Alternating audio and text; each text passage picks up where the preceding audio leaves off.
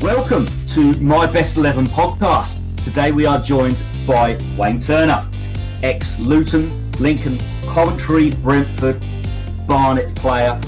Grew up Luton boy, born and bred, and interestingly, also went on and spent a little bit of time coaching and managing in the local area with Stevenage and coaching at Luton. How are you, Wayne? I'm good as gold, boys. Nice to see you both. Excellent, excellent. Marvin, how are you feeling this morning? I'm good, Andrew.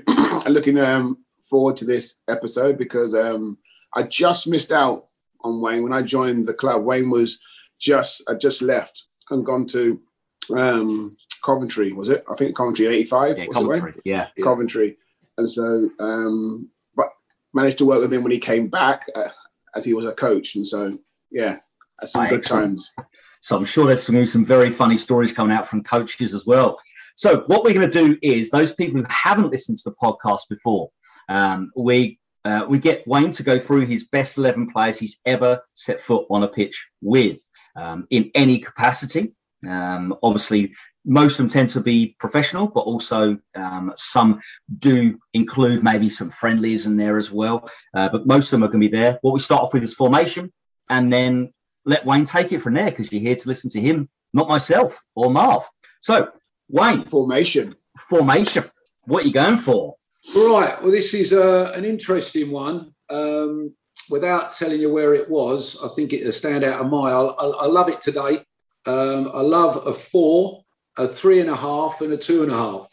So it's in between a 4-4-2 and a 4-3-3. There is method in my madness, and I'll explain as we go along. It's a lazy left, if you like. That's what I'll call it. But I do love a 4, 3.5, 2.5, which gives us a little bit of balance to the way I always like to play. It's something I learned in my playing days that I took into my coaching. You could say sometimes we ended up with a 4, 3.5, no half, bit of 2, bit of anything. But if it didn't work, it looked dreadful. But it's a great shape to have, and we'll explain it as we go through. Sounds interesting. I'm a little bit confused with the word lazy. I would never associate that with you, Wayne. Lazy, the lazy left. No, he had to be your best player, Marv, that could win the game when the ball landed at his tippy toes. If it didn't, it'd be sitting with me. That's in the coaching. It's as playing, I'll be booting him up. There is one great story, a great story. While we're on it quickly, I was playing for Barnet towards the end of my career, middle of midfield. Injuries galore, everything's falling apart. So I wanted to sort of direct the traffic as best I could from the middle of the pitch. And there was a lad called Murphy, Frank Murphy, great player, great footballer. And we were flying down the right wing with Eddie Steen, by the way. Eddie was a good player, playing wide right down at Barnet. And he's just about to put a cross in. And I watch Frank Murphy, you're talking about laziness. He's wide left, but he's playing down the middle. He's sort of inside left channel, can attack the box. He sees the cross going near post. He's got no chance of getting it. So what he does, he darts a little bit quicker towards the middle of the goal because he knows the goalie's going to catch it and throw it to the opposite right back. And he doesn't want to track the right back. So he don't see that I've seen what he's done as the cross is coming in. He's that clever and that lazy. He'd rather run 10 yards to no man's land where he can't get anything than be caught in between the two when the goalie throws the ball over his head to the right back. Boy, oh boy, did he get some stick. That was lazy. Can you imagine that? He was so clever, he made a run to be lazy. It was brilliant. So, so by the way, Murph's not in my team. But he's great, lad. I love him. He's great. I'll say already Christmas card list after that comment. No. To be fair, Murph knew what he did. We had banter. But at the time, when you're struggling, and I'm the one that's got to get out there because I've read it. Do you know what I mean? I'm getting a taxi out to the wide left. It's not a good thing to be doing. But he's a good lad, Murph. But he knew how to miss a bit of our craft. But that was a classic, yeah. So move straight away. Goalkeepers. Right. We allow honourable mentions as well before you get on to your actual keeper. First one for team spirit banter would be my good friend Gary Phillips, which he did the most with his body and his physique. He'd do well to get on this podcast. He's as wide as my room in here, so he's growing by the minute, guys. And he was a fantastic keeper for what he was blessed with. Great positioning, great technique, and we had him at Brentford and Barnet. And for entertainment value, he would be in my team from day one. You know what I mean? We'd have a laugh going into training every day. We got the stage, you won't know, Mark, but when phones first come out in the cars, we used to get a landline and put it in his car and pull up at the lights in London because we were so bored getting into training. Just wind down the window and tell the people next door it's for them. It's a call for them. And they'd stick around. We'd just give them a phone. And Gaz would love it. And he'd pull up anywhere he could and give someone a phone and say, excuse me, there's a call for you. And just pass it over to the person on the lights. But for fun, after games, he knew how to celebrate a win. We all did at Brentford. And he'd be there for celebrationary reasons. But on football ability, I've been lucky. You mentioned Les Sealey. Les, again, was fantastic at shifting the blame. He was one of the best goalkeepers, yours, mine, away. What are you doing, Wayne? And it was always me and him at the back post having a row if I was playing left back, which was a lot of time I was. And he was a class act, but if anything went wrong, it was never his fault. So Les, God bless his soul, was a great deflector of any. Well, you have to be as a goalie, don't you, Marv? Andrew? Because if it goes in, you're the last line of defence, and it can't be your fault because you've got to play the next half hour or the next hour, you know, with a mistake in your back pocket. So he had a great. And with the fans about 3 metres behind you as well. Oh, yeah, without doubt. Yeah, the fans breathing down your neck. So Les had a great knack of shifting any blame, you know, especially that cross that come in between you, Marv, you know, at centre back, and you're just waiting for him to come, and he ain't coming anywhere. So, great laugh as well. Could sell you anything, Marv, couldn't he? Yeah. Could sell sand to the Arabs. He was that good at flogging things, and he'd turn up with this hat, that hat, Stetsons, suitcase. You name it. Oh, yeah, suitcase. So another great character. And before I give you the clue to me goalie that I picked, I played with another great goalkeeper, Steve Ogrizovic at Coventry. Yep. Who was a complete opposite to Les. He was a real man mountain, complete opposite to Gary. Tall, 6'4", but struggled with his feet. Great with his hands, but because he was so tall and so high, he did struggle sometimes with the back pass and the kicking side of it. But handling, magnificent. You know, cross-taking, shot stopping, a reach, and did brilliant and took them all the way to the FA Cup. So, yes, that was a great goalkeeper to play amongst. And I don't know if you know, I'll drop this one in as quick as we can before we move on to my team, because there will be maybe in that career of Coventry, Brentford, Barnet, as well as Luton. Don't take away too many of our guesses then. No. I'm giving you the teams, not the players. I'm giving you the team. I've got to give them a clue. They won't know where I've been. I've got to repeat what Dave said. So Andy said. So, we had... do you know I left? I was captain of Coventry and left 6 months before they won the FA Cup. I walked out of Coventry in 1987, 6 months before they picked the FA Cup up, beating Tottenham. And the only person in that team at the start of that season that left was me. All the others went to Wembley. So get your fans and get the guys to just shed a tear for me in the 87 season. Okay, that they got the medal and I got the goodbye, see you later, Wayne. What? But you've raised it now. Why? Why did you do that? Why did you leave? Because it was one of them situations where you look back in life and you look at maybe some of these players are in the team and you think, what a good side that was. You know, studied with players right through from Cyril Regis to Brian Kilcline to, you know, players of that ilk that you're playing in between, Lloyd McGrath, lads that were such good footballers for that club that you fell out with a manager at the time, which was it was a joint managementship, if you remember. John Silt and George Curtis did it together. Yeah, and memory serves me, we was away in Spain at the end of the season and John Silt called me over by the swimming pool. He was looking gorgeous, he was, John sunbathing. And he said to me, Wayne, he said, just to let you know, if I'm the manager, you're the captain. If George is the manager, you leave it. I went, oh, great. So that was how the team talk went by the pool. And they did it together, but by all accounts, me leaving meant that George had the final say, I think, and that was it. And literally 2-3 days after we got back from pre-season, that was me lot. Went off to Brentford and they went on to the FA Cup, which was amazing because they beat the Tottenham team, didn't they, that Pleaty had? Yeah. Where Clive Allen got the 49 goals and they beat them in the final. So it just shows you that when I do pick a couple of players. Sorry? And Bennett ripped Mitchell to shreds on the wing.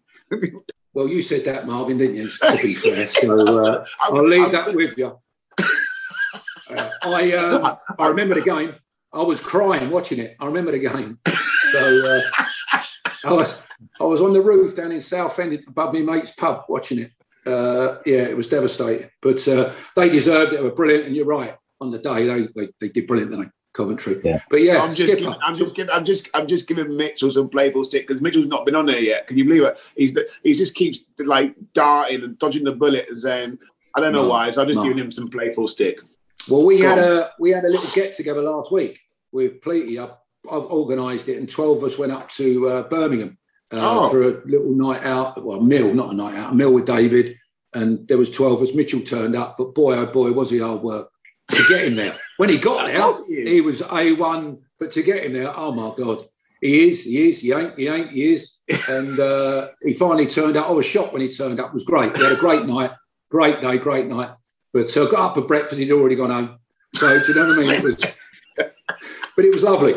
We had a good turnout. There was some good lads there. All from David wanted the 81-82 season that got the promotion. And and before we go on about the team, last little fact, you're going to love this one as well, guys. In that season, 81-82, I was 20 years old and went on loan with Colin Murphy, was the manager. Yeah. At Lincoln. I remember Colin. Mad Murph. Yeah. Pleaty's best mate at the time and still is very close to him, though he's not well. So hopefully he's okay. But went there and had a great run in their team. And we were fourth from bottom, and we finished second at top as I was coming home in March after my loan because we had an extra month because in that winter there was so much snow in December that they give me another month on my loan. Anyway, come back and I played the last 7 games of the promotion team, ended up with 11 appearances, right, for Luton when I got back. The night that Lincoln are playing Fulham at Craven Cottage to go up, and we was all insured to earn £3,500 off Murph. He'd done an insurance across Lincoln's football club. Luton's getting awarded the trophy down the town hall and being shown off to the crowd. I haven't got a medal. I'm not part of it. And I'm running outside listening to the radio to see how Lincoln are getting on against Fulham, knowing that I'm going to get a medal and I'm going to get £3,500. They drew 1-1. They drew 1-1 with a header against them. We had to win. Fulham had to draw. Fulham went up and Lincoln never. And all the lads are going mad in the town hall and I'm just crying again. I've hit the post again, and So hopefully everyone's feeling sorry for me in this podcast because, do you know what I mean? I've had a rough ride. But, true it was. The same night. Wow. So there we go. Right. Goalkeepers. We go off on a tangent. Infamously, was one of the 3 keepers, you know this one, Marv, played at Liverpool in the same game. Oh, yeah. So in the season that, and I ended up playing 3 different positions the same day to compensate for all the silly people that kept going in goal. So, yes, he was a great keeper. Out of all the ones I played, we've had the complete game at that time. And even now today, talking about what we said about feet, being able to half volley a ball, incredible distances with credible accuracy, could do that as well. So, Scottish? he's my goalkeeper. Is he Scottish? No. Oh, yeah. Plastic Scottish. Don't give it too much away, Marv. Do you know what I mean? Oh, are you going to guess it? Or you got to guess it? I'm trying, but I'm not sure if I know who it is. I'm going to try and guess it. Yeah, I'm going to try and guess it. He's Scottish. Yeah, he's Scottish. Yes, he's Scottish. Yeah, you'll get this one. Marvin? Oh, yeah, I've got it already. It's go on, Marv. Jake Finley. Yes. Yeah. He was a master. He had a combination of all them lads there. Good laugh, could take a cross, great delivery, could blame someone else when he wanted to. So he was good at that and all. But he was an outstanding all-round goalkeeper for that era. He was that good for everything you'd want. And he was the main reason.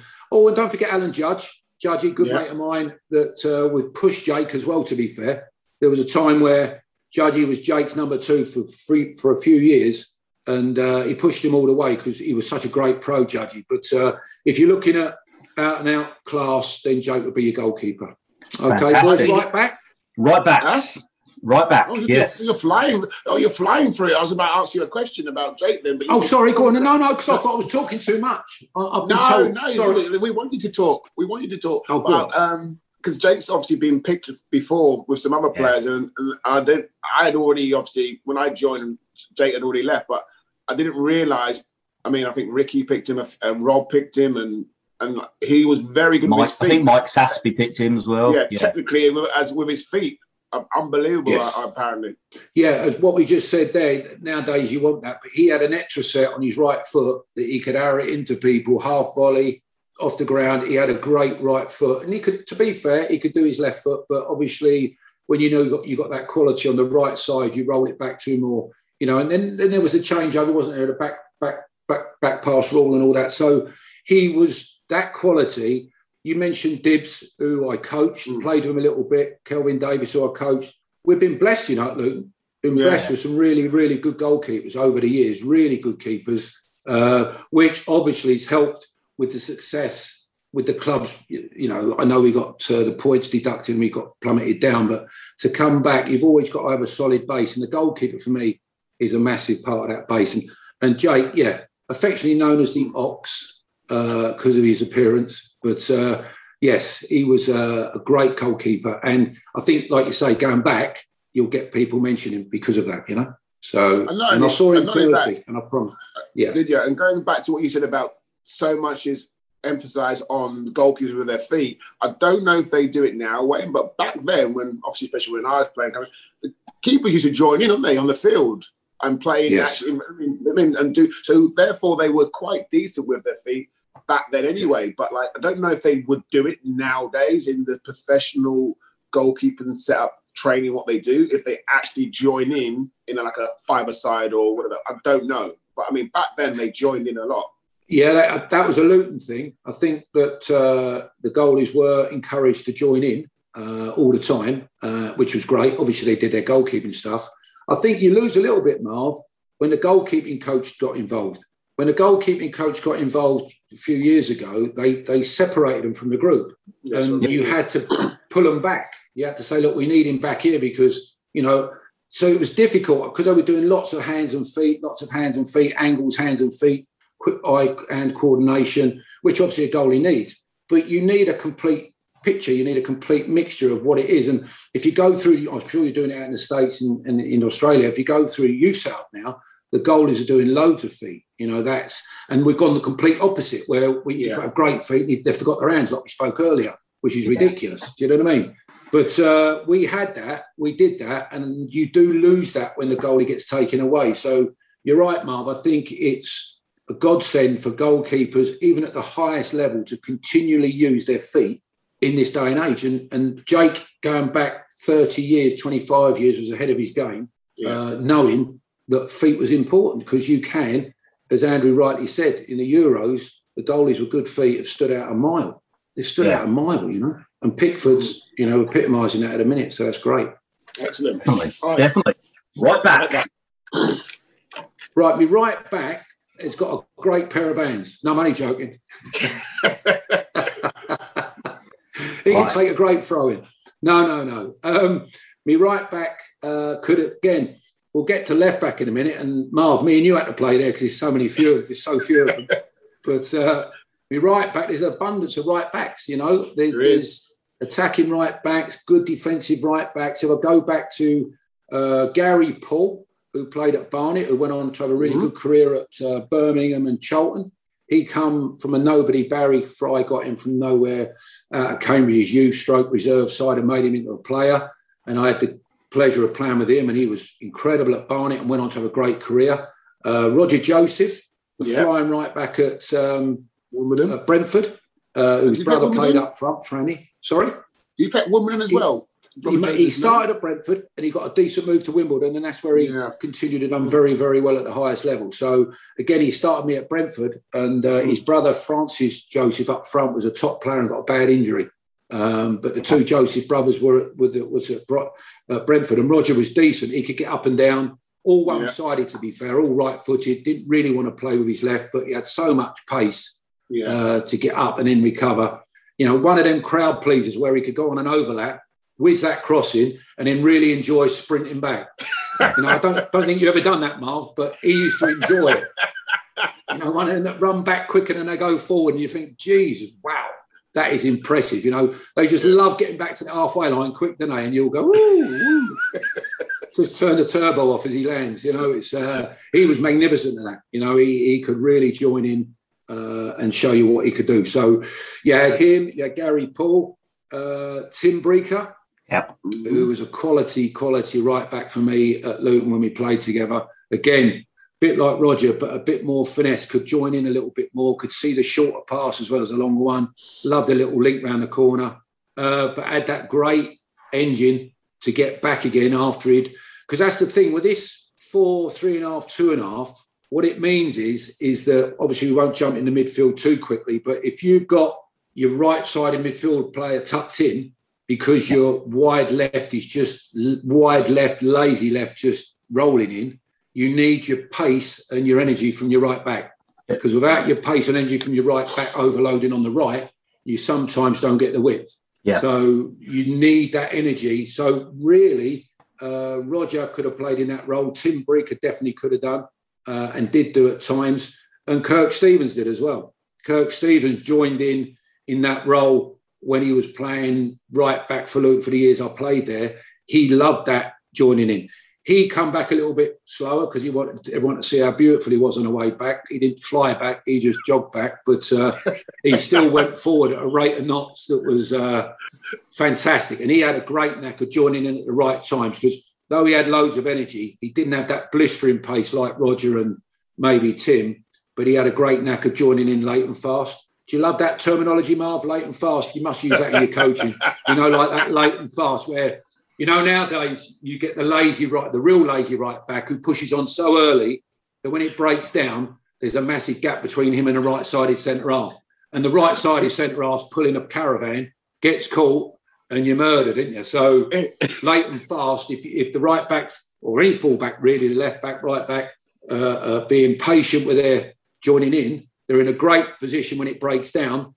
But as it evolves, they get there late and fast and revive. So that's one of my biggest coaching things. I'm coaching you now, Marv. It's ridiculous. How do we get on the coaching?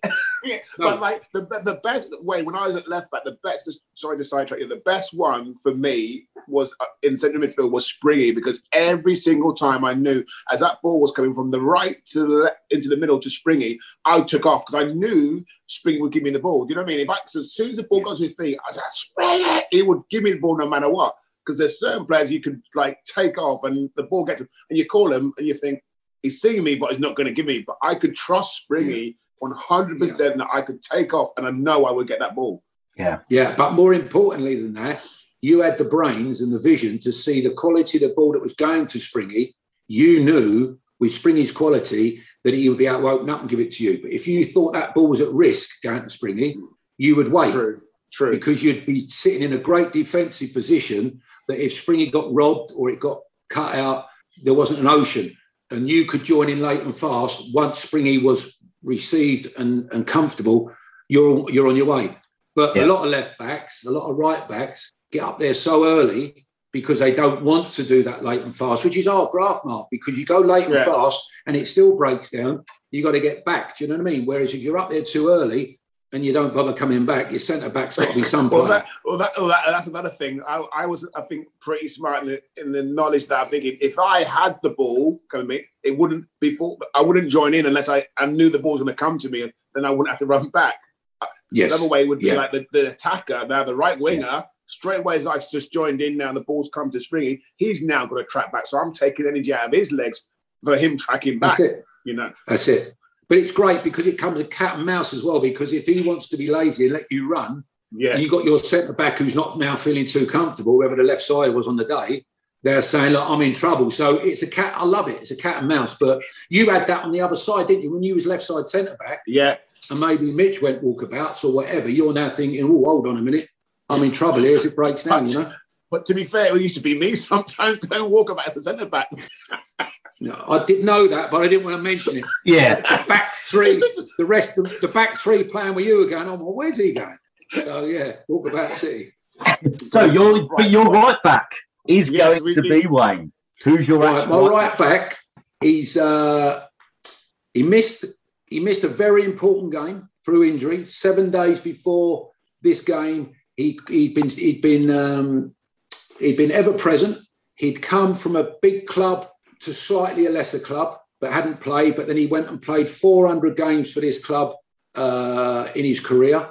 An absolute quality right back going forward that had a great, not a complete opposite to what I'm talking about. He glided over the ground. He didn't speed, didn't tear, just glided up and glided back. Silky is what you'd call him. Never got caught 1v1s, always gave himself that extra half a yard because he wasn't lightning, but he certainly wasn't slow. Was he good international? Got a B cap.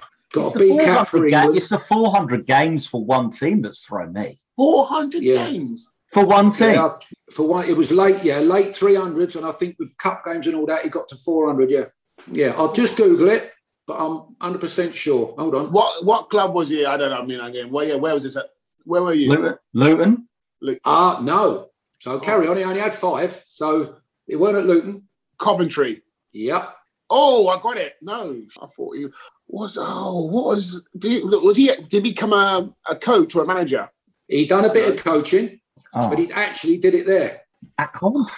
Yeah, a bit of coaching. Yeah, I'll give you the exact games. Hold on. Play for Coventry. Oh my word! 409. 409. 409 games from 85 to 97. Top lad as well. I haven't seen him for a while. Right back. I'd love to catch up with him. Was it where? Everton. Right, he started at Everton, 27 games. Bolton 95, Coventry 409. Was he not? Done you, Andrew, ain't I? No. What? Yeah, I got no idea. Do you have blonde hair? Fair hair? Mousy. Not left back. I thought he was left back. No, that was Greg Downs. No, I'm thinking about Burrows, is it? Burrows? Yes. Burrows. What's his name? Brian Burrows. David Burrows. Brian Burrows. Brian Burrows. Is that it? Yeah, you're thinking of David Burrows that played for Liverpool, the blonde left back. That's right. So it's Brian Burrows. Brian Burrows. That's it. Yes. That's who it is. Well dug out, Marv. Dug out. Well done, Marv's. Now, you did. Now, hold on. You didn't go on Google as well, did you? No, I don't. That's cheating. I wouldn't do that. No, but I thought. I thought it was left back for some reason. No. An out and out right back.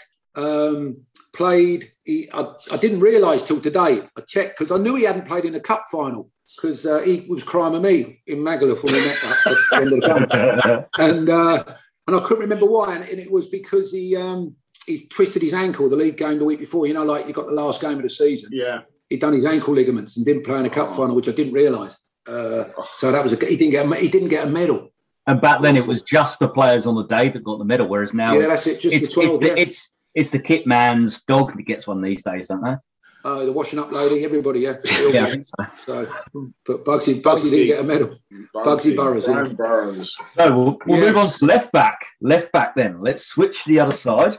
Well, this one's quite easy. Where that one was hard, this is quite easy because I didn't play. Oh, I'll tell you this one. This is a good one. Now, if I put this guy at left back, you'd never get him. But old Steve. Go on. No, but he's very, very famous. Very famous, not just for football, for another sport. So if I tell you this left back that I played with, the one I've picked as the best player, you'll get. Right. Right. You've already got him. All right. It's Mitchell. All right. He's gone. Mitchell's my left back. Right. Yeah. So Mitchell's my left back for quality, spider, nasty, smash your legs in half in training, give you a lift and don't give you a lift, get you there, won't get you there, will turn up, won't turn up.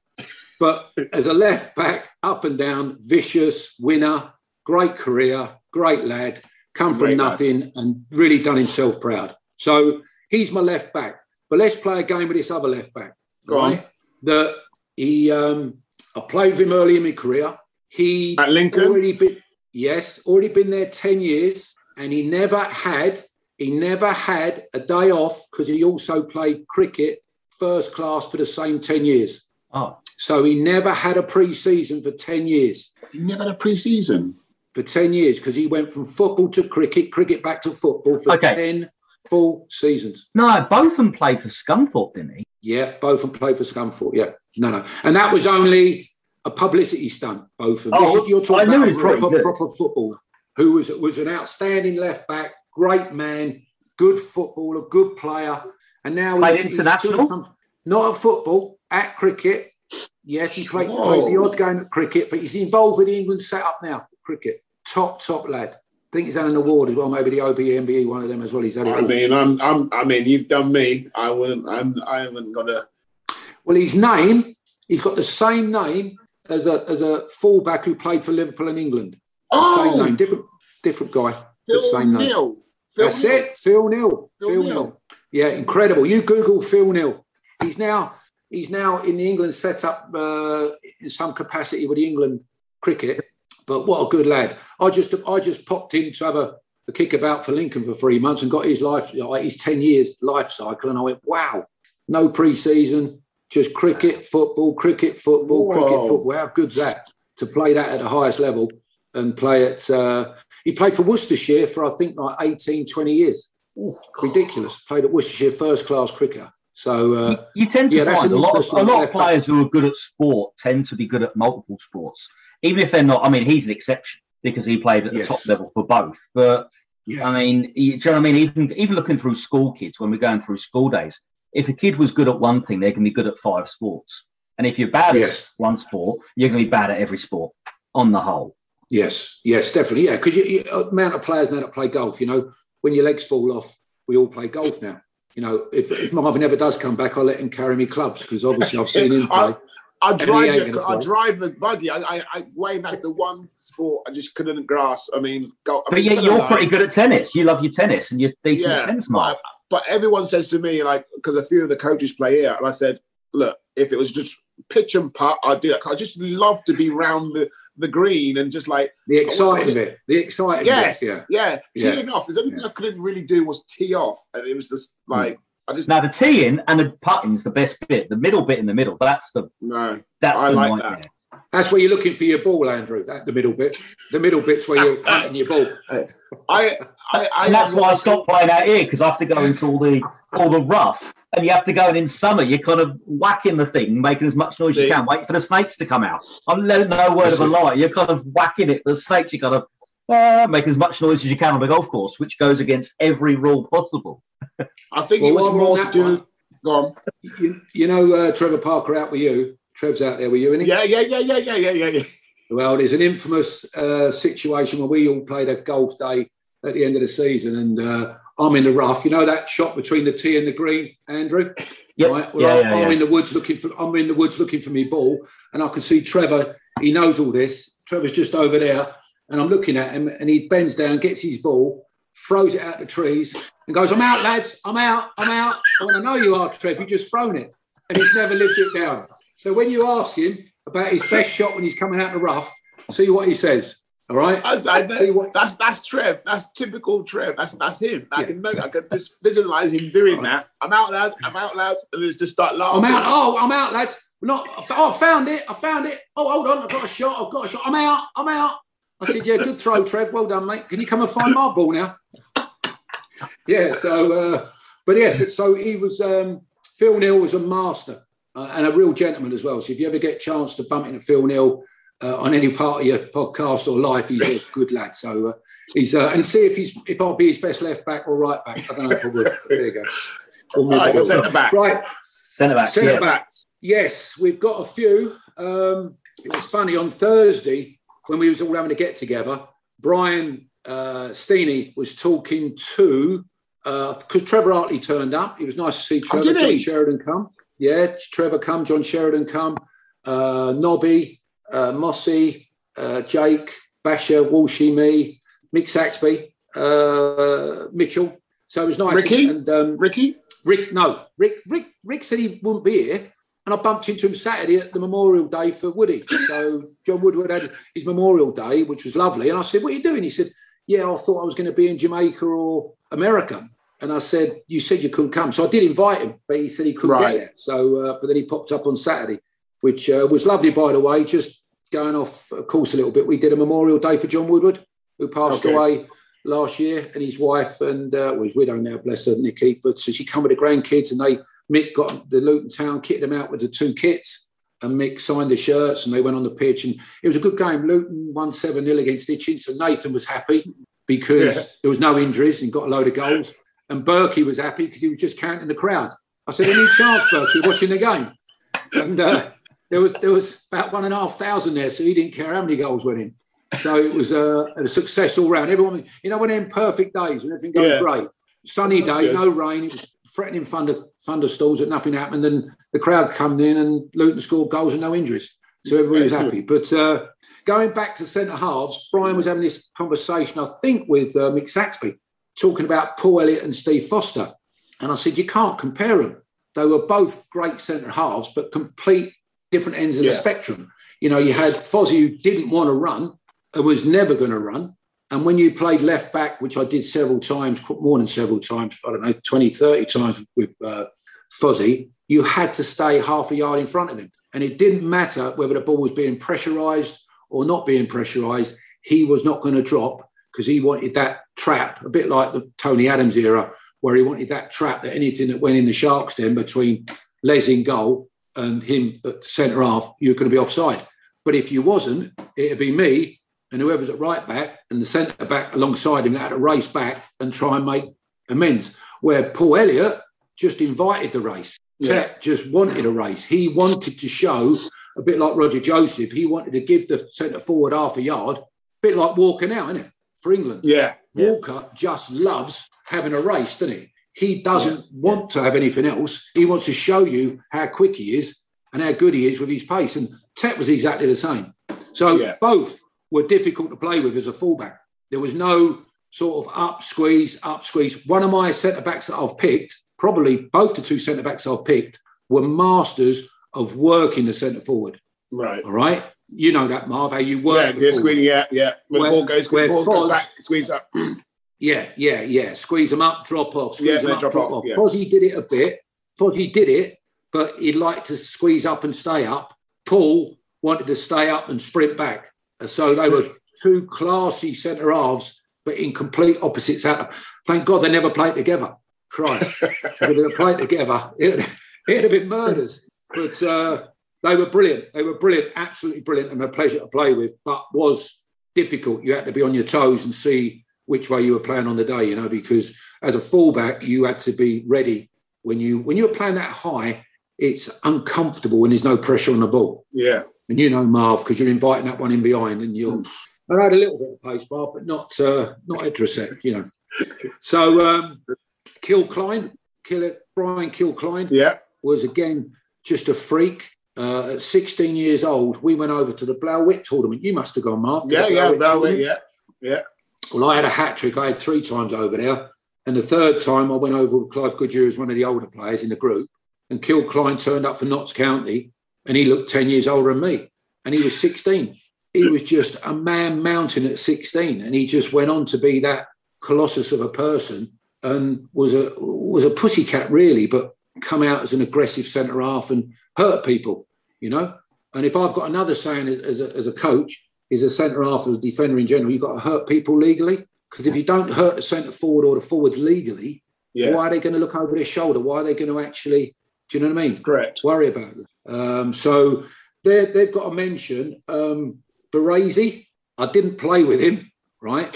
But Walshy, sadly, he'd have loved to play with me, Baresi.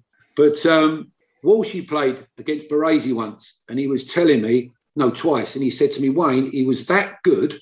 And this leads on to one of my centre halves about another player who played against him. He said he was that good with the squeezing up and dropping off that Walshy actually looked for him when the ball was coming into him. He couldn't not concentrate on the ball. He couldn't pin him. He couldn't spin him. He couldn't get over the top because he never knew where he was. So he actually thought he'd get it in the feet. He's offside. He thought he'd go over the top and Baresi's waiting for him. He said it was impossible. You just could not read Baresi. He read you. So you can imagine being a centre forward. When you have a troubled centre forward who's bossing you, But you can imagine when you're bossing the centre forward, which you've done in your time, Marv, but he's that good that the quality of Walshy and them Liverpool players, at the time Walshy was playing with Liverpool, they were looking behind themselves where Baresi was, and the ball hit him on the shin or hit him in the chest because he's not looking at the ball. It was incredible to get that synopsis, an idea, an understanding of a top centre-half. And one of mine, we'll go for him first, one of mine was that good. He was that good at working the centre forwards. He was outstanding at it. And this player you played with at Brentford? Lincoln. Ooh. He went on to have a great career. Did he have bushy, curly, like a curly hair? Afro sort of curly? You're thinking of Steve Thompson, it weren't him? Yeah, that's what I was thinking. It weren't Tomo. No. He had the best mirror and best comb and loved himself with all the oils. He was the best. I love myself, Tomo, but he weren't the best centre-half. The guy who played alongside him. Oh, not the one. He went to Coventry and then went to Luton. Who's that? Trevor Peake. Peaky was at Lincoln. Yeah, Coventry and Luton. That's where I never drunk an alcoholic drink until I met Peaky at 20 years old at Lincoln. That's where it all started going wrong, Marv. He took me out. We had I never drunk alcohol till I was 20, just before my 21st birthday. I had my 21st birthday at Lincoln. And Peaky had got me having a couple of little pints, at lunchtime. I'm like, I think, what are you doing? And they had tadpoles in the pint in Lincoln in these pubs, like the tadpoles going around in this pint of ale. And I thought, oh my God, I can't drink that. He goes, get it down your neck. So we had a couple of sherbets that are horrible, but I started getting a taste for it. Well, it looked like tadpoles. It was a ferment of the ale. You know what I mean? It was like floating around, it like tadpoles were swimming around in it. And we had one day where we'd finished and we were going up the golf club for bangers and mash and a pint of this ale. Anyway, we got told on the way there that we were coming in the afternoon for training in the gym, doing shooting. I had a pint. I couldn't see the ball in the afternoon. I'd only had a pint and I'm like all over the place and they're all giggling and laughing. And I was like half cut. I've had one pint of this tadpole stuff and it's Peaky's fault. But just to digress before, I'll tell you one thing about Peaky. When I had my 21st up there, we had Lincoln had a local derby against Scunthorpe. And it was the day of my birthday, my 21st birthday. I think it was a Wednesday or something like that, a Thursday or something, Wednesday night, Tuesday night. So I had to stay in the night of my 21st and I was in this rubbishy little bedsit and it was so horrible. The wind was blowing through the window and it was shut, blowing on my 21st birthday cards over. And I'm like that thinking, what am I doing here? So I get up for the game and Colin Murphy, bless him, he said to me, Wayne, he said, you stayed in last night, didn't you? I said, yeah. He said, well, you're going out tonight then? I said, oh, no. He went, yeah, you're going out with me. He said, and the lads, and we're taking you out for your 21st. He said, so make sure we win the game and we'll go out. And what you got to do is come in the boardroom and tell my wife that you're coming out with me, that I'm coming out with you. You've promised, I've promised you I'm coming. I went, right, okay, right. And sort of thought, Anyway, first 5 minutes, they get a lad sent off. We beat Scunny 5-0. We murder them. So we love it. I'm in the bar. I've got my night out. I'm going out. And Murph, don't forget, come in the boardroom. So I knock on the door half hour later. I said, hello, Gaffer. Don't forget, we're going out tonight for my birthday. You what? I said, we're going out for my birthday. Are we? Oh, Christ. Oh, sorry, love. Look, I can't let him down. It's his 21st. Well, you can't let him down. He stayed in last night, stayed in the bedsit. So we've gone out and we've had a good night. We've ended up in the nightclub in Lincoln. I forget the name of it now, but there used to be a little train shop over the road. And when you come out, you used to just lean on the window looking at the trains going around, waiting for your taxi. And he come in and he bought a Bucks Fizz. He said, Wayne, come on, Bucks Fizz, all round Bucks Fizz. I went, Bucks Fizz? What's Bucks Fizz? Didn't know what Bucks Fizz was. I went, okay. So he got the girl behind the thing, get the champagne, put the orange juice in. And she went, that'd be £21, Mr. Murphy. He went, oh, give us that here. He took the invoice off. I took the little... It won't be now, will it? I walked off and I went, oh, sorry, love. I walked off with me bottle of champagne. He had the invoice. He had the receipt. It was great. And he signed me the next morning for another month. But anyway, Peaky. Peaky's your one, right? Yes. Remember Paul Furlong? Yes. Paul Watford. Furlong, yeah. Right? Yeah, Watford. when I come back, you might have been playing, Marv, because I come back reserve team coach for Pleaty, and I went up to Vicarage Road, and you had him on a Tuesday night or something, and Furlong has just come from Enfield, and he was on fire. He'd been there about 9 months, 19 years old, smashing in goals for fun, and he played against Peaky, and Peaky done a Baresi on him. It was absolute, and I was sitting on the halfway line watching the game, doing bits for Pleaty. I wasn't full throttle with the first team, but I was doing bits, maybe the lads, the squad players run them afterwards and all that stuff. So I was involved, but not assistant manager at the time. And I just watched Peaky. Oh, my God. In the end, Furlong ended up going, he didn't know what to do. He just didn't know. He was so physical, so quick, so powerful, he wanted a contest.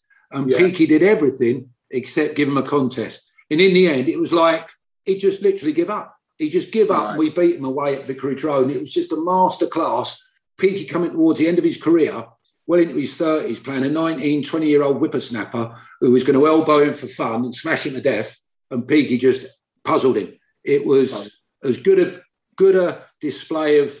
Have you ever done that, Marv? You must have worked on some players in your time where you've had to outthink them because you don't want to outrun them anymore. You don't want to out-physical them anymore. You just got to outthink them. Like you just said there about Peaky, you knew, I think, the players who wanted to fight you, and you knew the players who were like a little bit more tricky, who you like to give a bit of a dig. I mean, the likes of, Mark Hughes at Man United when I was young, but still, obviously, I knew he wanted to fight. I knew he wanted to film me and all that stuff. So I didn't really get into that sort of like confrontation with them. So, I mean, again, I think, like you said, Peaky, I mean, I'm not saying, obviously, I was like... a top player, but I always used to try and, it's like anything, you try and work out different ways. If it's tennis, if it's golf or whatever, you try and find a different way of trying to outwit someone. And I think that's what it's like chess. It's all like different tactical situations. As a manager, you're trying to outwit someone with formations or different, like you're saying, that little 2.5 or 3.5, just playing. I mean, you're always trying to outwit someone, like the fullback, cat and mouse. Yes, it is. No, it is. And I think, when you're like Peaky, maybe you're a bit taller than Peaky, but when you're only 5'10 and a half, 5'11", you're not you're not a man mountain, you're not quick, but you're not slow. You've got to use your brain. And I found that as a kid that I had to learn, which helped me with my coaching when I got older, because I was all right at everything and not great at nothing. So I wasn't lightly quick. My brain was my tool. My brain was what I had.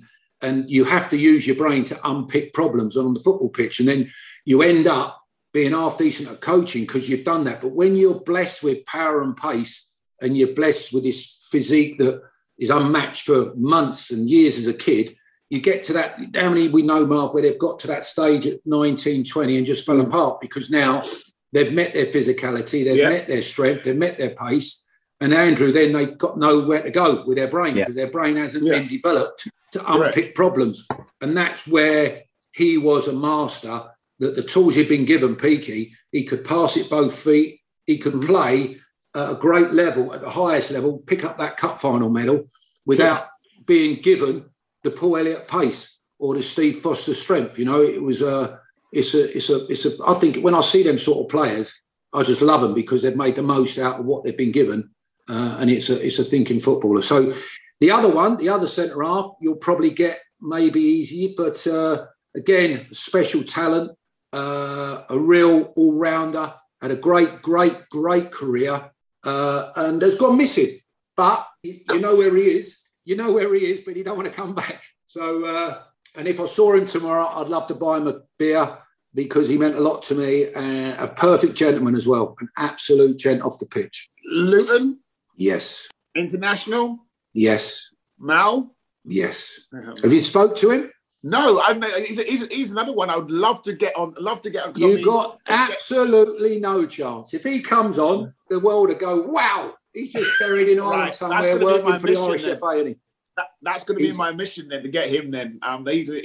Get him on. He's working for the RSFA with Seamus Heath. Remember Seamus? Seamus Heath, the left winger?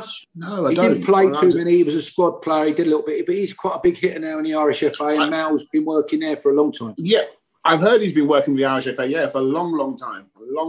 But he was brilliant, brave, quick, could join, like they're on about Maguire now. Yep. Yeah. Mal Maguire walks in on that left-hand side with his right foot. That's what Mal did. Yeah. Mal could walk in on that left side centre-back.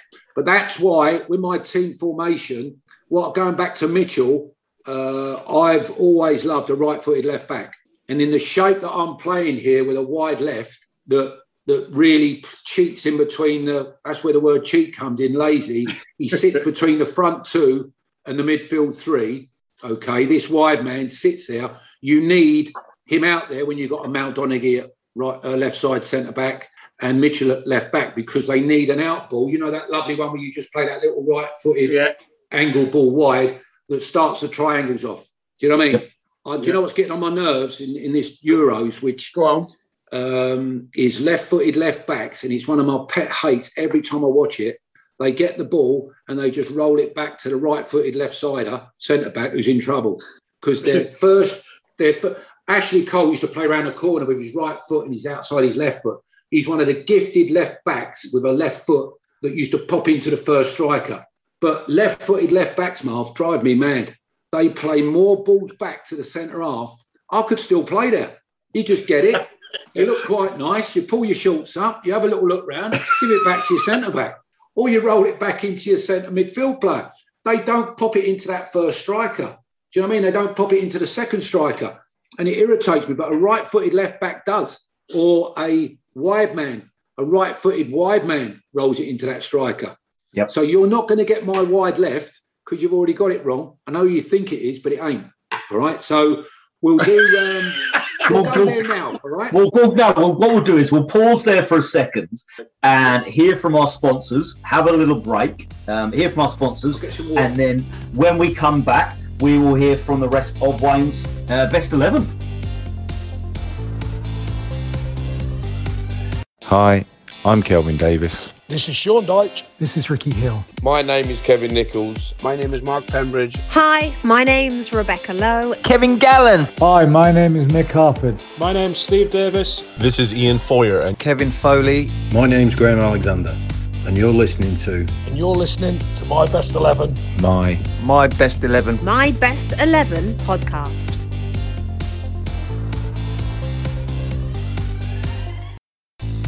Great, so we are back for part 2 of Wayne's Best 11. We're going to launch straight over to Marv for Marv's 60 seconds. So, over to you, Marv.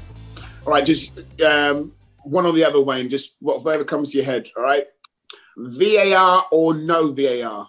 Getting better. Which one? VAR or no VAR? Which one? Yes, if it stays good, yes. Maradona or Pele? Pele. If you could change one rule in the game, what would it be? Substitutions be done more efficiently. Favourite other sport apart from football? Golf. Rangers or Celtic? Rangers. If you could play for a club anywhere in the world, which club would it be? Luton Town. Best person you have seen live play live in person, player?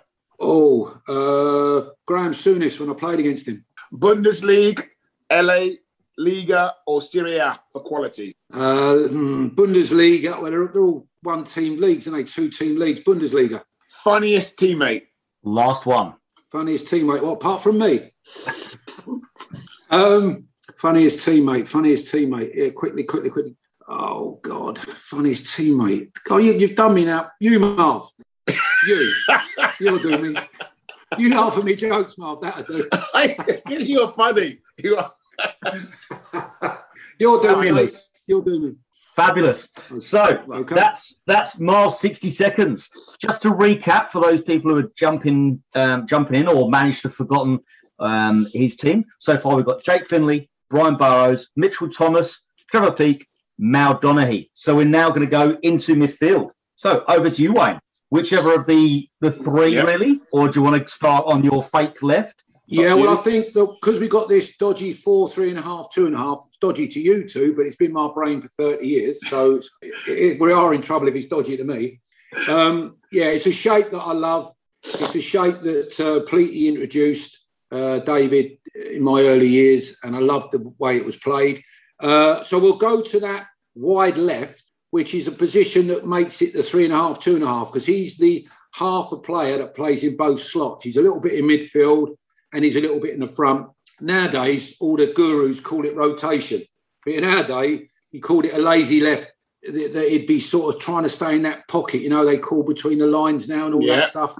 Well, that was happening 30 years ago. But, yeah, exactly. You know, we were prehistoric then, and you couldn't do it then, could you? Because no way you could roll into a hole or rotate. Hey. It was before the Premier League. Football did not exist before the Premier League and Sky Sports. That's the one, Andrew. You're spot on. So I'm going to try and answer the case for the lads before the Premier League.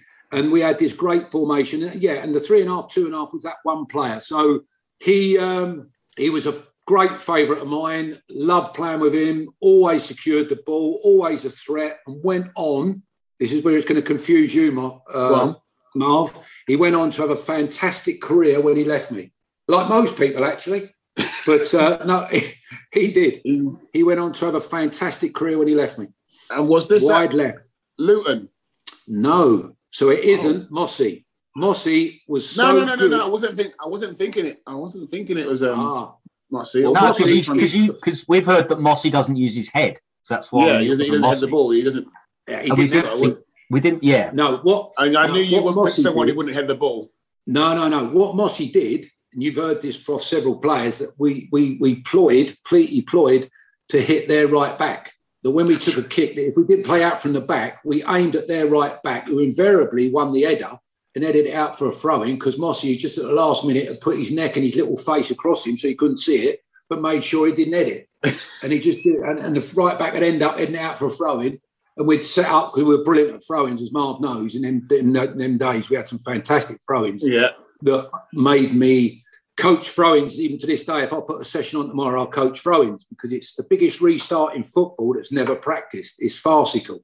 And it's the most important thing. You know, you spend 10 seconds shouting at the ref, it's your ball, and then you get it and give it to them. So you might as well say to the ref, it's theirs, and they'll give it to you, because that's how farcical throw-ins are. But Mossy was a class act. But this lad was very similar to Mossy, but younger, and went on to have an outstanding career. Did he play for England? England. Yes, he played for England. Did he play QPR and then went to Sheffield Wednesday? Did he go to Wednesday? No, and he went somewhere bigger than that. Tottenham. Yes. Same one. You got it, Andrew. I think so. Andy Sinton. Perfect.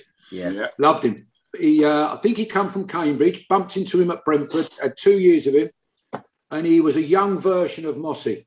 He could go either way. He was that right-footed left winger again that could roll it into the forwards, follow his ball, or do the little jinx and get it back with a 1-2, or do the little leg over, go down the outside and deliver across. And he was a replica of Mossy.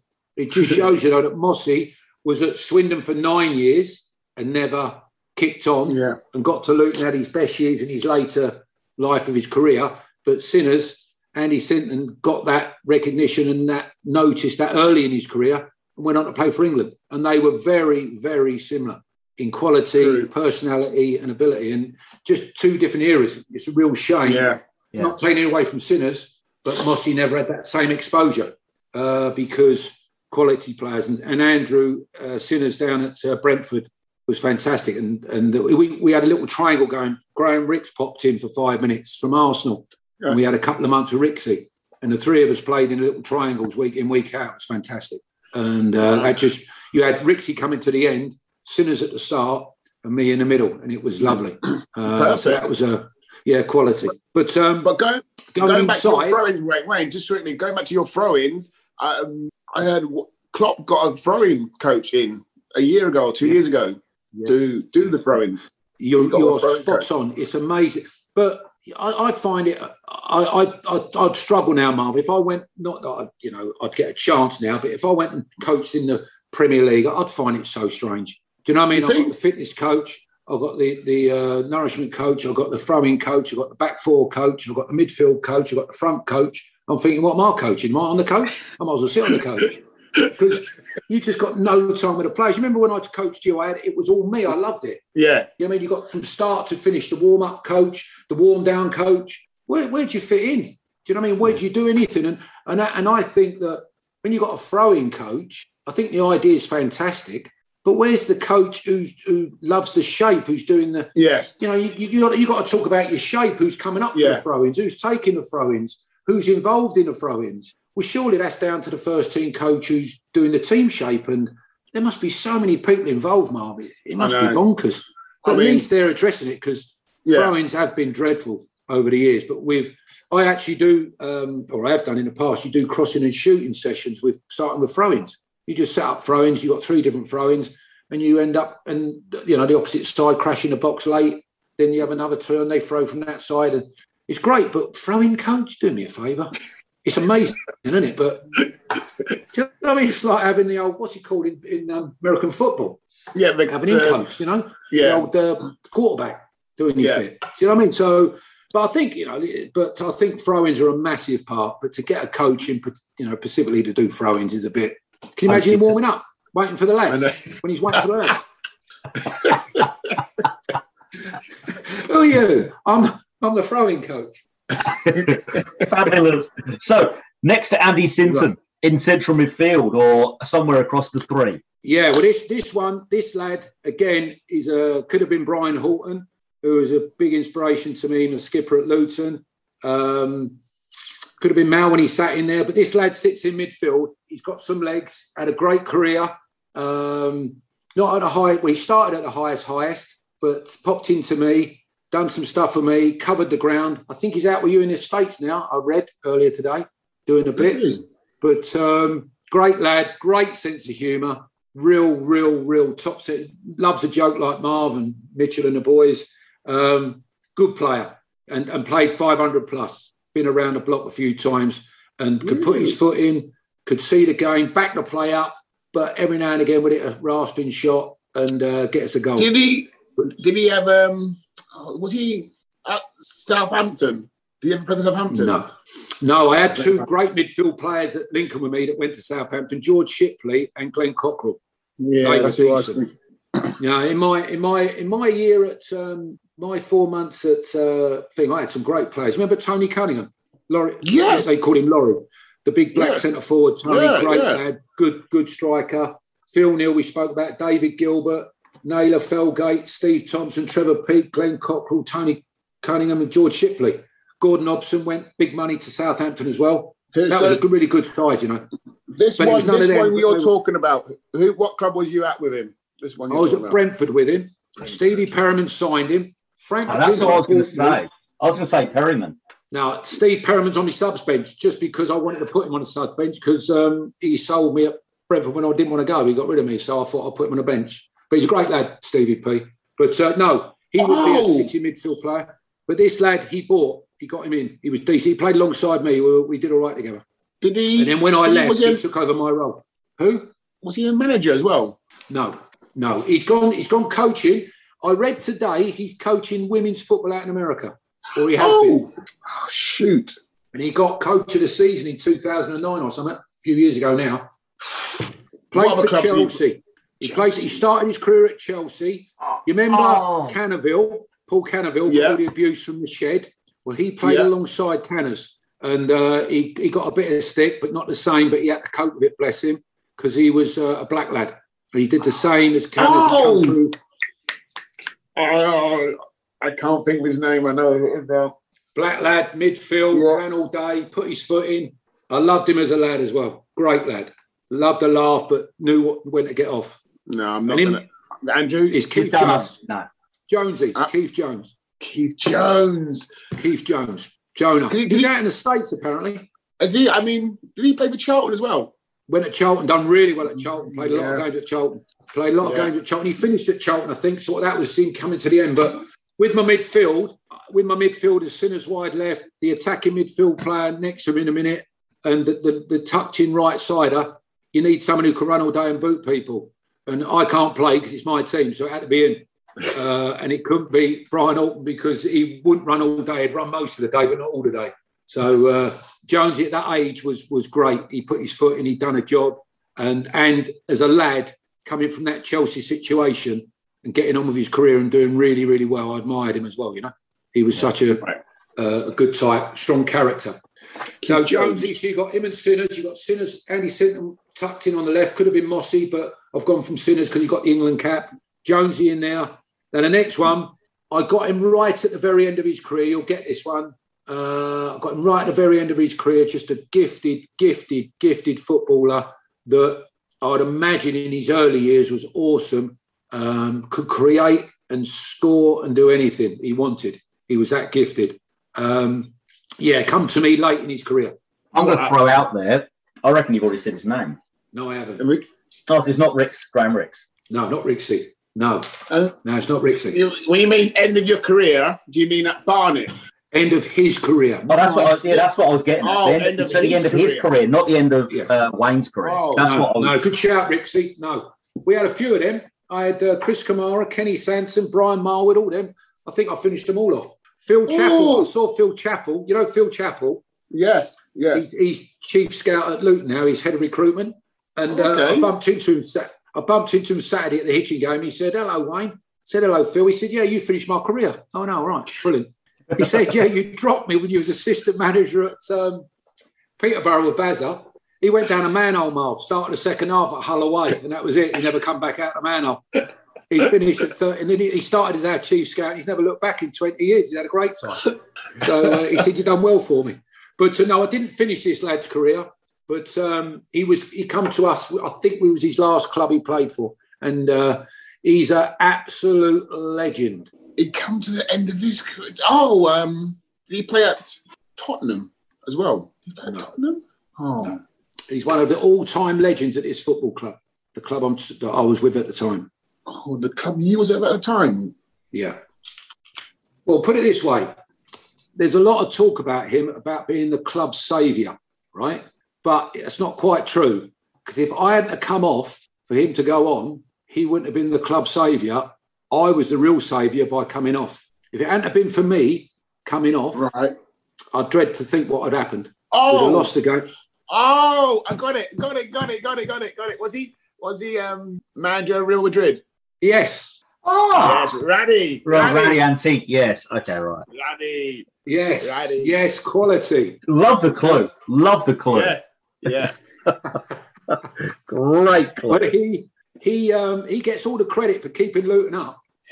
But if they'd have took me off, Andrew, we'd have gone down and he'd have never come on. So I don't get all the Ferrari. I'm thinking Wayne's the saviour because he got taken off with 8 minutes left.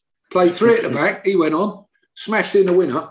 And I said to David on Thursday, you know the infamous run he does in that dodgy beige suit? Yeah. I said to him, do you know where you went when you got to the end of that run? And he went, yeah. I cuddled me captain, Brian, and Brian was sitting next to him.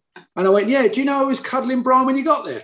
He went, no. I said, me, you elbowed me in the chops. He went, cheers, Brian. So, you watch that clip, watching to the end of the run. When he gets there, I'm already cuddling Brian Nobby, and he comes and elbows me in the chops and the side of the face. Get out of the way, Wayne, I need me skipper. He went, I never did. I said, you did. He battered me. So you got Raddy in that midfield, who was absolute class. To do the reverse pass, don't watch the eyes, to just nick round the corner, get it back, go past people, and nasty when he tackled you, really nasty. You know, I mean, he could really hurt you. I'd love to have seen him in his early career. I bet he was frightening, you know. He come to us as a libero, which weren't going to happen too much in our football when he arrived in our shores, the libero. But, he popped up in several positions. But if you had him as an attacking midfield player nowadays, in his prime, oh, my God. Jonesy sitting, Raddy picking his runs, picking his quality passes to your front players, it'd be a force to reckon with. So, Real Madrid, Barca. David was telling me he's got a seat in the dugout with his name on that no one sits in at Real Madrid. Really? That's some honour that is. So, wow. Even something like deep. They're going to put me in the lawnmower store, just sitting in there in a chair. What they'll do is they'll give you at Kenilworth Road just before we move to Power Court. We've got one for you. Yeah, it's at the Alpha Ground. They're going to name the stand as they put the digger through it. That's quality. The Wayne and Marvin stand as they put the first digger straight through it. That's brilliant. That'd be great, that would. So next to Raddy. Next to Raddy. Yeah, next to Raddy now, it's going to be an easy one. And I couldn't think of anything clever. I've had some good right sider. We mentioned Eddie Steen, which was outstanding at Barnet, a different level, I know, but he played for 100 years there. Do you know what I mean? I think he was like 2,000 games, Eddie. He just turned up to about 42, kept running up and down. He was fantastic. Gary Parker deserves a mention. Frankie Bunn. Yeah. Gary Parker was incredible on that right-hand side and went on to have an unbelievable career at Forest as a lazy left. You know, we talked about this lazy left. He would go out on that Forest one because Cloughie loved a right-footed left back and a right-footed wide left. He had Robertson, didn't he, for years? He could go either way, Robbo. And then he had Parks, who just rode in on that left-hand side into them pockets and was phenomenal. So Parks needs a mention. Frankie Bunn, they went on and had a great career, and both of them could play in that hole. But the one you don't need to guess, it's just an outstanding lad and an outstanding player. My main man, you know what I mean? And we all loved him. So let's just move on. Yep. I've already written his name down. I wrote his name down already. Everyone's had him in his team. Every single one who's played with him at Luton or sometime has had him in his team. Yeah. Ricky, you can't help it, because I tell you for why. Ricky played that role. There is a real, and I've coached it since, and that role, that right-handed sided player who has to tuck in and get out, so it's like an in-to-out role, is the hardest role to play, because you've got to be in the right place at the right time, and you've got to be 2 or 3 places ahead of the game. So you're sitting there, arriving there to receive that pass. You're not wide right, you're not right midfield, but you do need that crashing right back. You need that right back to get round you, time on, time out, because to give the side the balance. But Ricky, with Kirk Stevens at the time, had a great understanding, as Mossy did with me or Mitchell, whoever was playing at left back. You had this fantastic shape, this 3.5, 2.5, where Ricky done so much running that was unseen. Apart from his quality that he undoubtedly had, he had to cover so much ground to cover that little inside right role. And it was being in the right place at the right time to execute so many good things. And when he got there at the right time, it was a formality that he 99 out of 100 made the right decision. So Ricky's your man. Ricky's your man all day long. And, you know, I think he got bypassed because he wasn't quick enough to be a wide right. He wasn't defensive enough to be a right of 2. So David Pleat's team was beautiful for Ricky, and Ricky was beautiful for him. They married for each other. And that's why I don't think he got the move. I don't think he got the move because at the time everybody was playing 4-4-2, 4-2-4, and Ricky wasn't that. We wasn't that. That's why Mossy was an acquired taste on the other side, because you had that lazy left on one side and Ricky on the right. And them 2 players were the pinnacle to that shape. Incredible, really. And that's why I can only think he never got the move he deserved, because everybody was playing 4-4-2.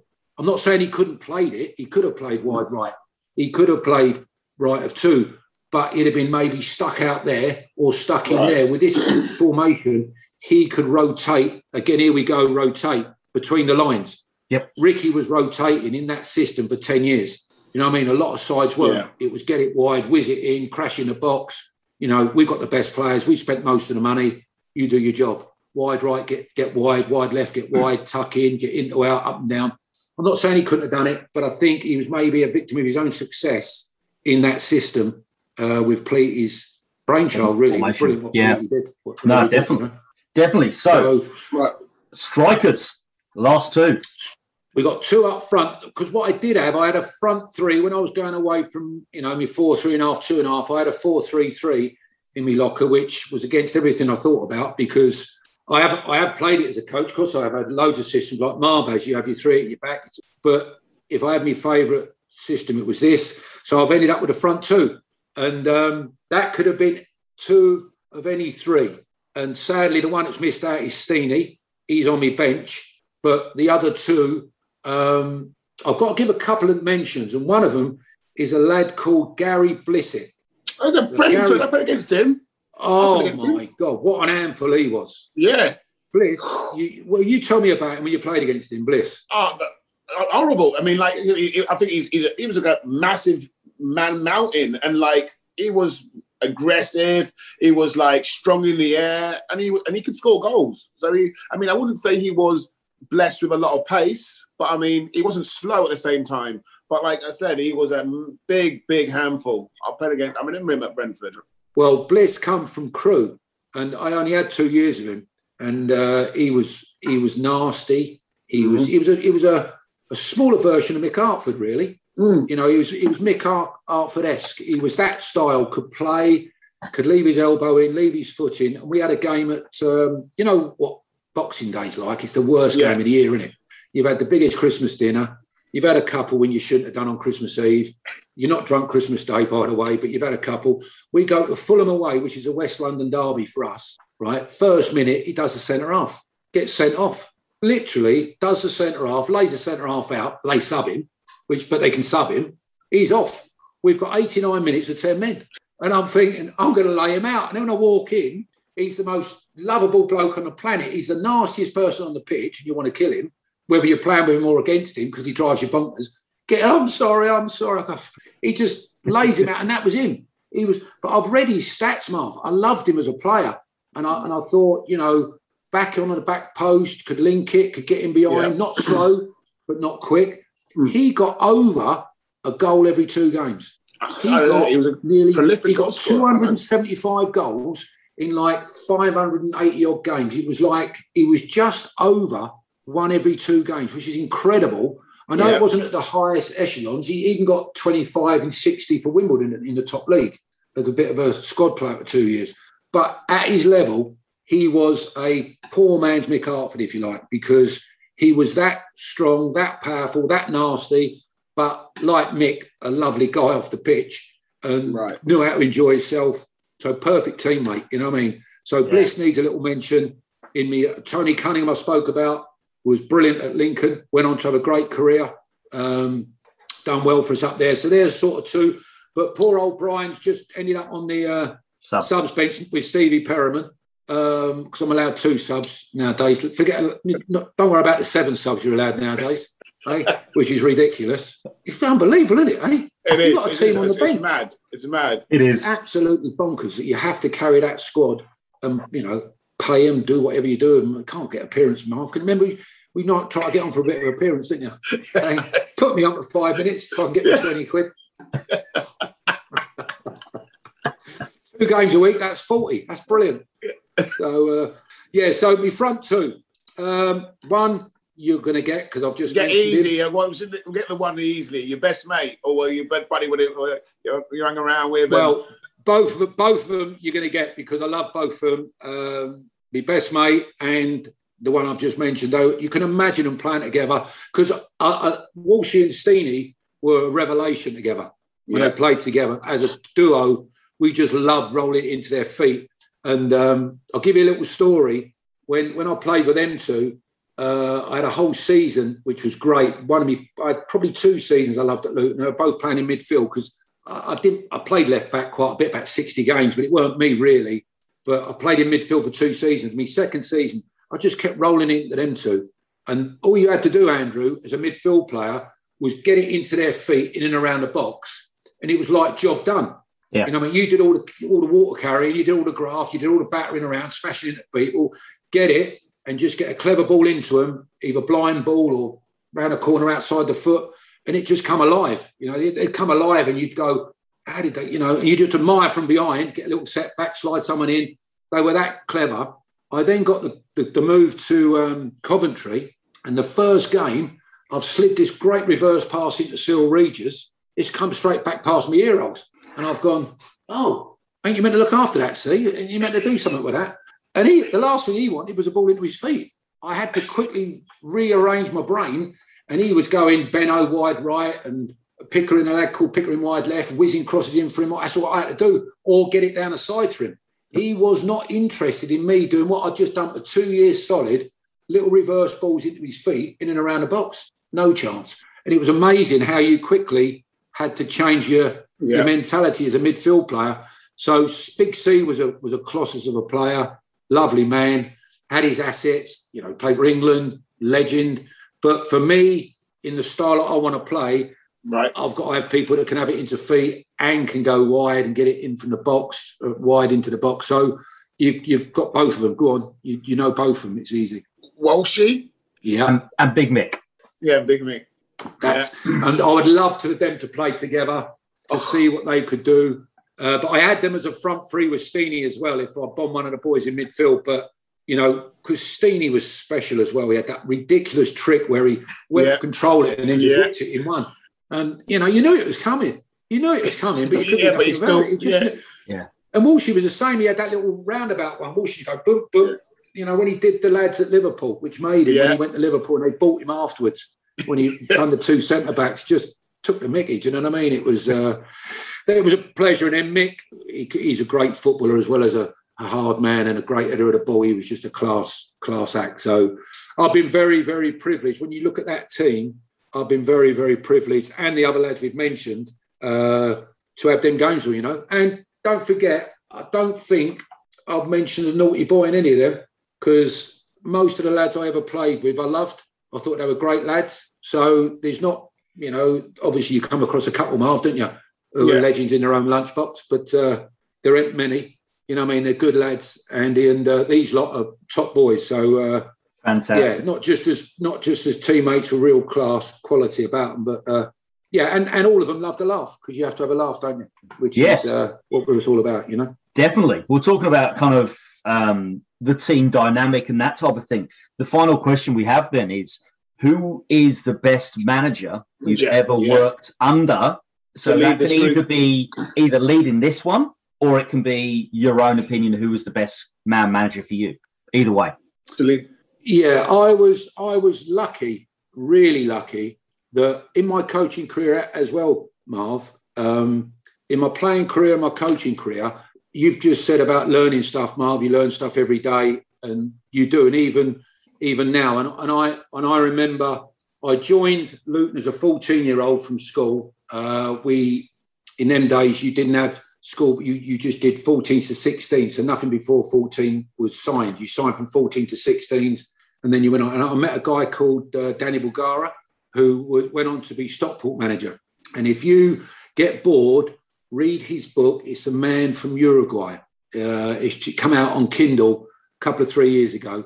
And I never knew, but when he turned up at Luton, he was coaching me at Ashcroft School up in Stopsley in Luton on a Tuesday night, Thursday nights. We just did passing, left foot, right foot. I was in awe of him. He was down as a coach driver because he couldn't get a thing to work in the country.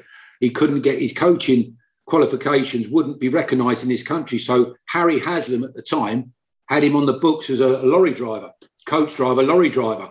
And he was coaching me at the time. And I didn't know till I read the book.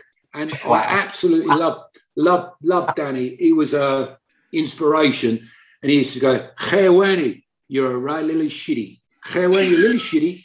You talk too much, but you must listen more. You're too little shitty. He said, you're too bright for your own good. And I loved it. And he told me I was a thinking footballer at 15. And he said some great things, when you're in the middle of midfield, look before you receive. And you're like that little birdie on the grass. Where's the pussycat? Where's the pussycat? Where's the pussycat? He said, pussycats catch you, you're dead. So I loved it. And he was my first inspiration. Pleaty then took over as our coach, our manager. Danny went to Sheffield United with Harry Haslam. And then Pleaty, I was so lucky. Pleaty brought in Ken Guttridge, Trevor Hartley, David Coates, John Moore, all had these incredible, and I picked bits off all of them. You must have done it, Marv. I picked little bits of what they taught me, and I took it with me in my football career. And I'd have to say, Pleaty was David was the first person to do pattern of play. And it was a revelation to do this 4, 3.5, 2.5 in a pattern of play, working towards goal, unopposed. It was bonkers. You'd get the ball and it'd be thrown out, and and I've done stuff similar, but I've done it on rotation. I've progressed all the stuff. I've done it on rotation, that you're coming through in fives, and you all this rotation of players and movement, and you can set it up in starting positions, but they know where they are. And what it is, it's like jigsaw coaching, that you've got this big jigsaw and all your philosophies in it. And I'm sure David had it in his jigsaw, and you take a bit out, work on it, put it back in, and you never change. That's your philosophy. Obviously, you tinker with things, but that's your philosophy. That's how you want your fullbacks to play, this and that.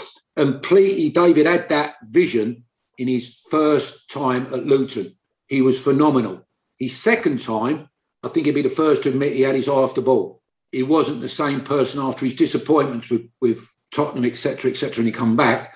The first time, though, in what I think Phil Duffy's writing that book about now, Marvin. Yeah. The lad that's writing the book, Oxford City, he's interviewing us all, isn't he?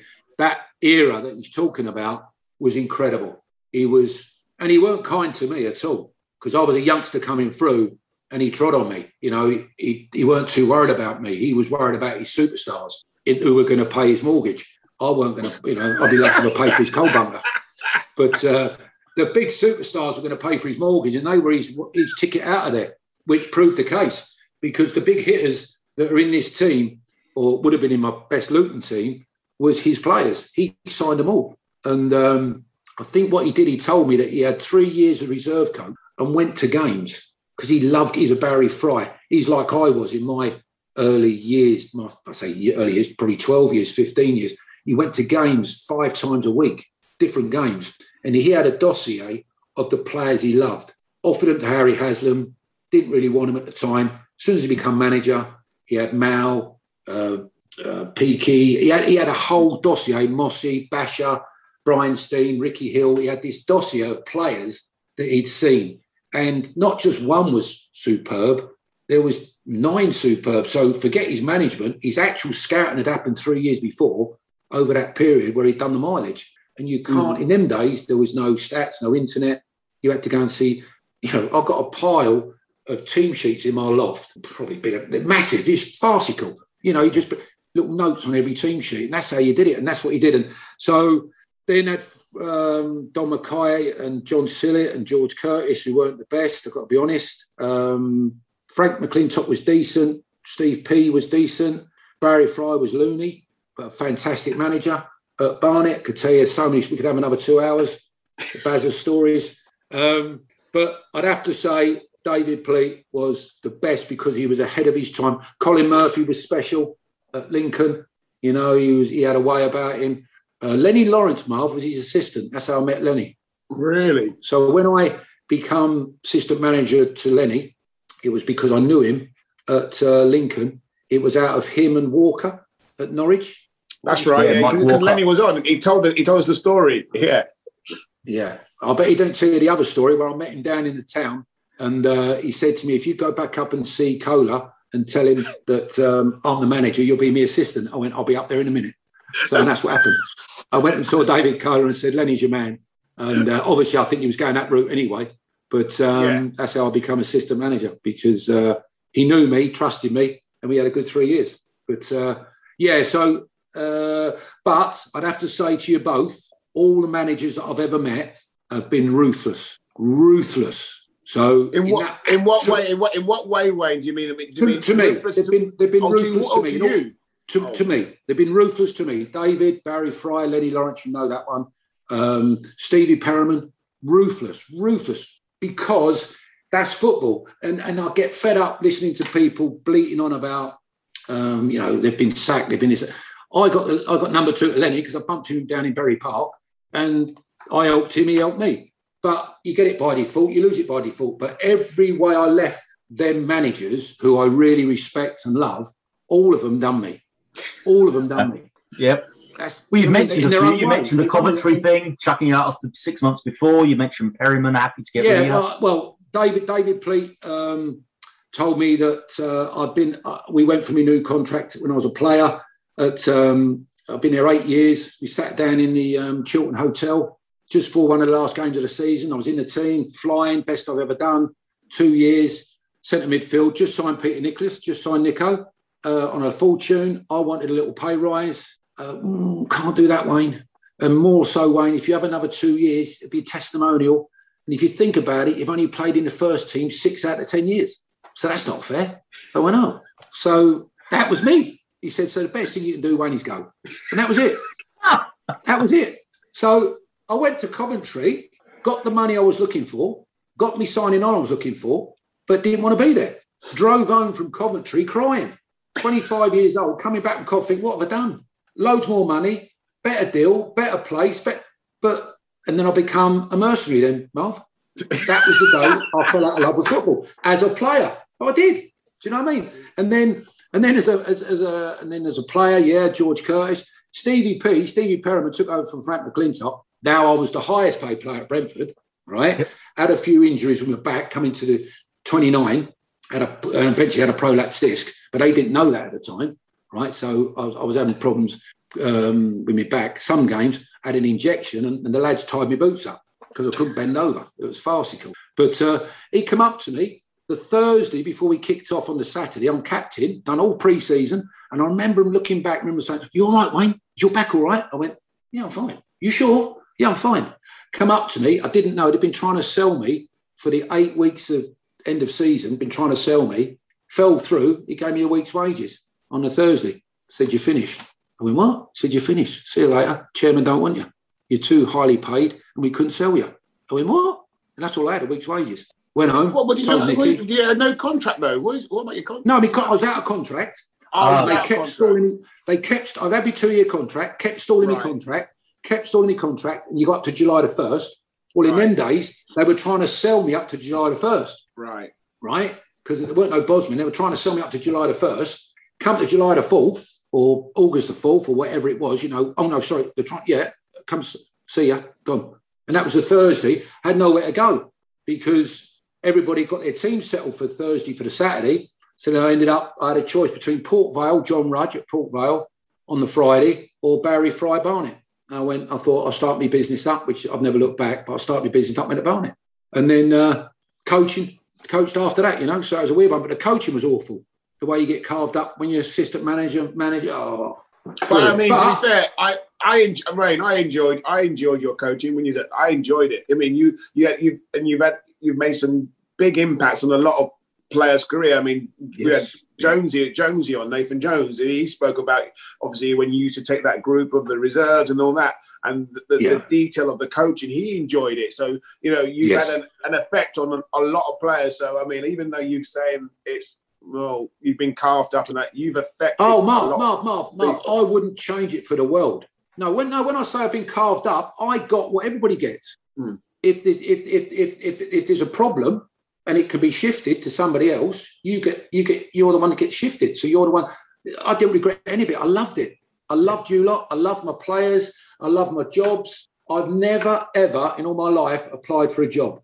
So I must have done something right. Yeah. So I've been offered coaching jobs all my career. I've just been offered one today, right? I have. It's amazing. I've been offered one today.